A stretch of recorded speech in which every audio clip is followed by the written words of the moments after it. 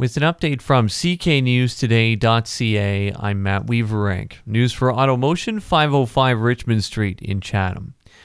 Dresden residents aren't the only ones concerned about a proposed regenerative recycling facility just north of their town. Their opposition to the plan has the full support of Chatham-Kent Council now as well. Municipal staff made a presentation last night about the plans for the proposed landfill on Irish School Road. After that, Ward 4 councillors Jamie McGrail and Rhonda Jubinville both gave a joint notice of motion calling for the province to reject York 1's application. If the province won't go that far, the motion then calls on the province to ensure a proper environmental assessment is done. That motion passed with the full support of council. York 1 will hold another information meeting for Dresden residents on Friday at 6 p.m. at the Ken Houston Memorial Agricultural Center. TJ Stables has been given the green light for a possible expansion. Plans for the business to add a new campground, farmers market, and possible festival or weddings venue were approved at last night's Chatham-Kent Council meeting. Owner Terry Jenkins previously told CK News Today she's been receiving a lot of requests to host weddings, but noted they weren't previously zoned for that. She says the new opportunities will help them generate more revenue after a rough patch during the pandemic. Tuition at Ontario colleges and universities will be frozen for another 3 years.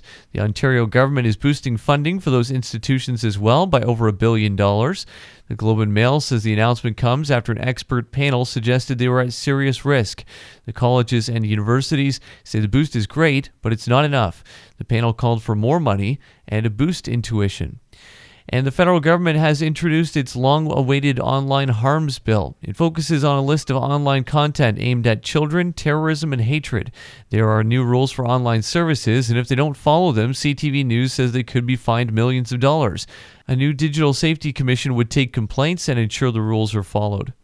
The Toronto Raptors have a 3-game win streak going. It's the first time so far this season they've won 3 in a row. They beat Indiana 130-122. The Pistons lost to the Knicks 113-111. In the NHL, the Oilers beat the LA Kings 4-2, while the Senators lost 6-3 to Washington. And the Blue Jays beat the Pirates 8-4 in spring training action, while the Tigers shut out the Astros 4-0. Mainly cloudy today, a chance of showers, the risk of a thunderstorm this morning, and a high of 16 Celsius. Mainly cloudy tonight, a chance of showers, the risk of a thunderstorm, low 9. Tomorrow, showers, the risk of a thunderstorm in the morning, changing to flurries in the afternoon, with a high of 11, but falling to -2 by the afternoon.